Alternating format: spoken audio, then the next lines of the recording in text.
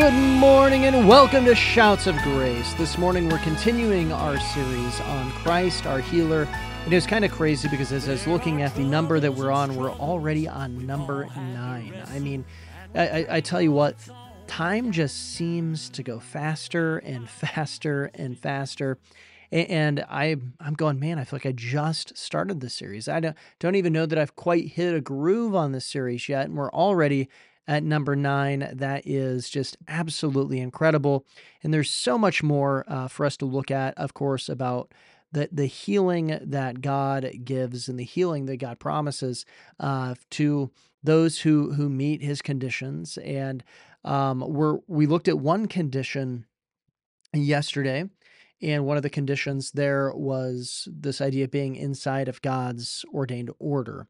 Being inside of God's ordained order, and we specifically looked at the idea of connecting yourself to a church, going and being submitted to God's man, and then, of course, on the other side of it, there is that simple obedience that God responds to that, and that simple obedience, whether that was the oil that's being used and the laying on of hands being used by the pastor, that's important. But then also, it's the calling for the elders. There's something for the person who's sick, also who has to do that. Well, today, because we didn't quite get as far as I was hoping to in James chapter 5, because there's a lot when it comes to healing on this, we're going to continue to look at James chapter 5. And so we're going to go ahead and read James chapter 5 again. And so we'll start in verse 1. It says this: "Come now, you rich, weep and howl for your miseries that are coming upon you. Your riches are corrupted, and your garments are moth-eaten. Your gold and your silver are corroded, and their corrosion will be a witness against you, and you will eat flesh like fire. You have heaped up treasure in the last days. Indeed, the wages of the laborers who mowed your fields, which you kept back by fraud, cry out. And the cries of the reapers have reached the ears of the Lord of Sabaoth. You have lived on the earth in pleasure and luxury, and you have fattened your hearts as a day of slaughter. But you have condemned. You have murdered the just. He does not resist you. Therefore, be patient, brethren, until the coming of the Lord. See how the farmer waits for the precious fruits of the earth, waiting patiently for it until it receives the early and latter rain. You also be patient, establish your hearts, for the coming of the Lord is at hand. Do not grumble against one another, brethren, lest you be condemned. Behold, the judge is standing at the door. My brethren, take the prophets who spoke in the name of the Lord as an example of suffering and patience. Indeed, we count them blessed who endure. You have heard of the perseverance of Job, and seen the end intended by the Lord, that the Lord is very compassionate and merciful. Above all, my brethren, do not swear either by heaven or by earth, or with any other oath, but let your yes be yes and your no be no, lest you fall into judgment. Anyone among you suffering? Is there anyone among you suffering? Let him pray. Is there anyone cheerful?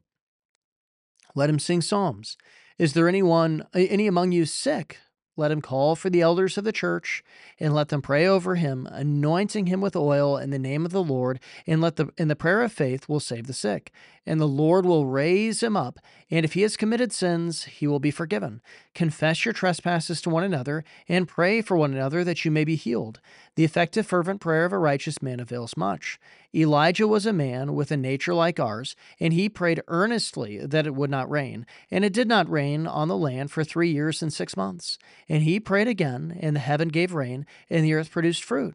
Brethren, if anyone among you wanders from the truth, and someone turns him back, let him know that he who turns a sinner from the error of his ways will save a soul from death and cover a multitude of sins." Now, this is an interesting passage of Scripture. In fact, just a few weeks ago, I was talking to somebody who had some sickness in their life, and I said, that this is kind of something that's really altering your life. Have you considered obeying the Scripture, not casting it aside, but just obeying the Scripture and going and calling for the elders of your church, going and calling for the pastor to go and to anoint you with oil? Now, this is a theologian, and he doesn't believe in healing. quite apparently. And he goes and he says, that's not what that passage is talking about at all. The passage is talking about somebody who's sick spiritually. It's not talking about somebody who's sick physically. In fact, it has nothing to do with physical illness. Now, I just want to point this out. And he's in fact, he got real arrogant about it and said, you need to read the context. In fact, if you need help with this, you can come to my school. I take my class of biblical interpretation for free or something like that. I mean, it was really arrogant. But I wanted to point out just a couple things about this, because in verse 13, just before it talks about is anyone sick, it says, is anyone among you suffering? Let him pray. Is anyone cheerful? Let him sing psalms. Is this talking about somebody who's suffering spiritually? Well, I mean, maybe you could say that, but then you'd also have to say that it's talking about just somebody who's cheerful spiritually. Well, then why sing psalms if you're already cheerful spiritually? Because that's probably what you'd already be doing. That seems pretty redundant. I mean, and just the natural reading of this would tend to say, what's the difference between suffering spiritually and being sick spiritually? Those kind of things sound the same to me, but nonetheless, it really gets clear when you start to look at this. And this is what I asked him. I said, well, it says Elijah was a man with a nature like ours, and he prayed earnestly that it would not rain. It didn't rain on the land for 3 years and 6 months. And he prayed again, and the heavens gave out rain, and the earth produced its fruit. I said, is this talking just metaphorically? Did it just metaphorically not rain? Was it just that there was a spiritual drought? And of course, the man knows that's not at all what this is talking about. It's obviously talking about how prayer impacts the physical world, the physical reality. That prayer isn't just a spiritual thing. It's not just something that you go and you look at and you pray and it uplifts your spirit or something like that. But no, prayer, in fact, is something that actually can impact the physical, tangible world. It really can. It really can. But before we really look at that idea of prayer and the prayer of faith, we need to look at something else here. We already looked at the order there, that you need to be somebody who is in right order. Right there, you need to be connected to a local church. You need to be submitted to elders, to a pastor. You need to be then you need to also have that simple obedience. But then it says this in verse 15. It says, and the prayer of faith will save the sick, and the Lord will raise him up. And if he has committed sins, he'll be forgiven. Confess your trespasses to one another and pray for one another that you may be healed. The effective, fervent prayer of a righteous man avails much. Now, if you are needing healing in your life, one of the conditions that you need to understand is that sin needs to be confessed. Sin needs to be confessed, because in Psalm 66:18, the psalmist says this, if I regard iniquity in my heart, the Lord will not hear me. What that sin does in our life is that it blocks our relationship with God. It hinders our relationship with God. It goes and it puts something between us and God, and it impacts our relationship. And so therefore, grace is not flowing. So in the same way of yesterday, when we looked at this idea that grace flows when you're connected to a church, but when you're not connected to a church, when you're disjointed from a church, then it makes it so that pathway for grace is like a hose that is kinked. A hose that is kinked. It's just not going to flow there. Well, in the same way, sin blocks God's grace from flowing as well. And so this is a condition that he has, that you confess your trespasses to one another, that you're actually going and asking for forgiveness of your sins. But there's a wonderful promise that's here, and that is that you will be forgiven. In fact, to go back to the first problem that I gave, that somebody comes up against this passage, because maybe you're going and saying, no, no, no, no, this is just talking about a spiritual thing, not a physical thing. Well, then it's extremely redundant here, because it's not just that they're being healed, but it's also that their sins are being forgiven. There's clearly two things that are happening here. And of course, this is extremely important because remember, where does sickness come from? Sickness, ultimately, it comes from sin because we live in a sin-cursed world.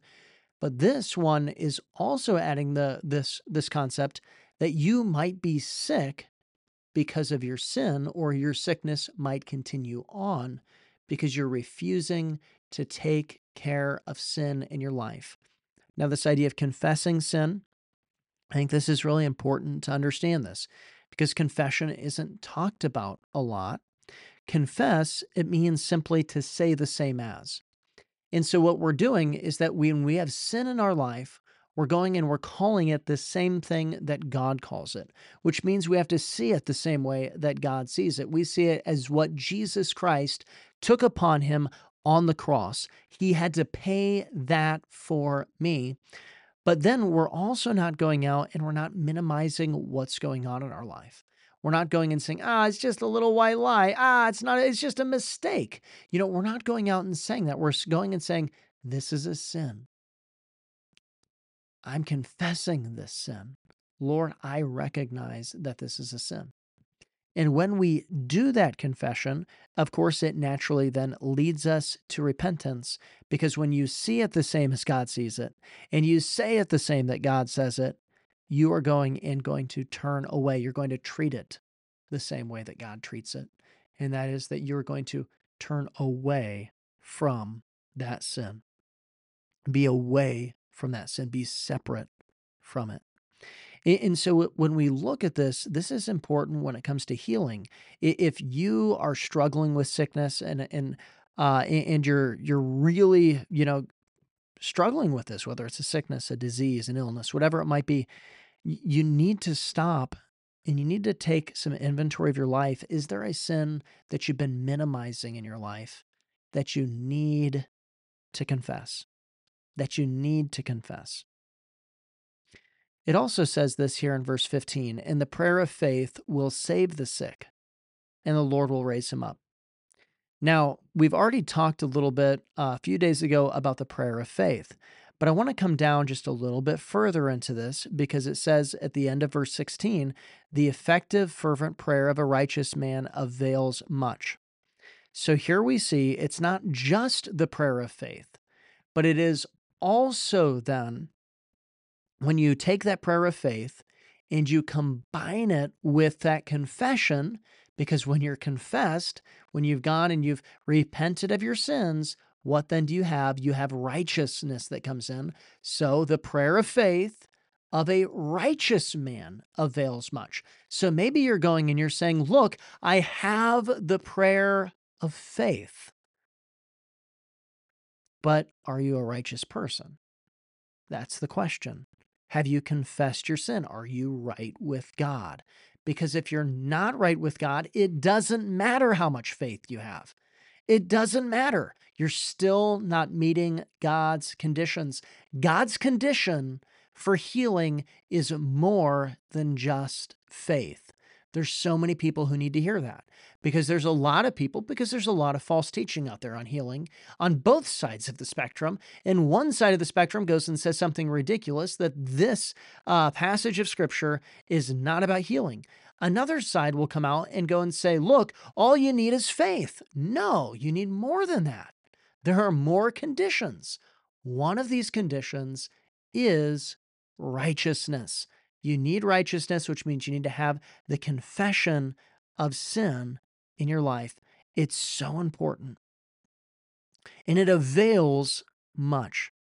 When you put a righteous person and you go and you activate that righteousness with faith, then that's when we see God step in and he works because we're believing God and we're right before God. And he says, all right, now I'm coming in and I'm working. But I want us to see one more thing here this morning because I think this is really interesting. It goes and it talks about Elijah. And it says, Elijah was a man with a nature like ours, What is it saying here? Elijah, yeah, he was a prophet of God. Yes, he did incredible things. I mean, so the stories of Elijah are amazing. But you need to remember Elijah was a man. He was a man. That's what James is saying here. Elijah's a man. He's like you, flesh and blood, had the same struggles. He got tired and hungry too. And it says, and he prayed earnestly that it would not rain on the earth, and it did not rain on the land for 3 years and 6 months, and he prayed again. And the heaven gave rain, and the earth produced its fruit. So now it's interesting here, because this word, obviously we have the word prayed, and then we have prayed again, but then it also says earnestly. And I would think that when looking up this word earnestly, that it would mean something like, earnestly. That's what I would think that it would mean. But it actually, when you go and you look it up in the Greek, it's another word for prayer. So literally, it's Elijah prayed, and prayed again. Elijah prayed, and prayed again. There is also an aspect of being faithful that comes into play here. There are times when we have to go to God in prayer, and we have to win in a spiritual battle. And it takes praying, and praying again. It takes a ferventness. I don't know if that's a word, but we're going with it. In order to get that accomplished sometimes, because it does take faithfulness. But we see here there's a few things in this passage. Yesterday, we looked at that idea of being attached to the local church. And then today, we see here that it requires the prayer of faith and confession of sin. And then we also see that it takes a working prayer, a prayer that says, I'm going to work. It's this idea of going and saying, I'm clinging to God until I get the blessing. I'm clinging to God until I get the blessing. I'm praying, and praying again. I am committed to pray. Now, I'm still praying in faith. And of course, I'm activating that together with the righteousness because I've confessed my sins. I'm right before God. But Lord, because I believe you, I'm going to continue to pray. I'm not going to give up because I believe that you will do what you said you will do. So today, I want you to remember 3 things. 1, you need to have the prayer of faith, but that's not enough. You also need to have righteousness, and you need to have faithfulness in your prayer life. Well, thank you for listening today, and remember Joshua 1, 8, and 9 as we depart. This book of the law shall not depart from your mouth, but you shall meditate on it day and night, that you may observe to do according to all that is written in it, for then you will make your way prosperous, and then you'll have good success. Have I not commanded you, be strong and of good courage? Do not be afraid, nor be dismayed, for the Lord your God is with you, wherever you go.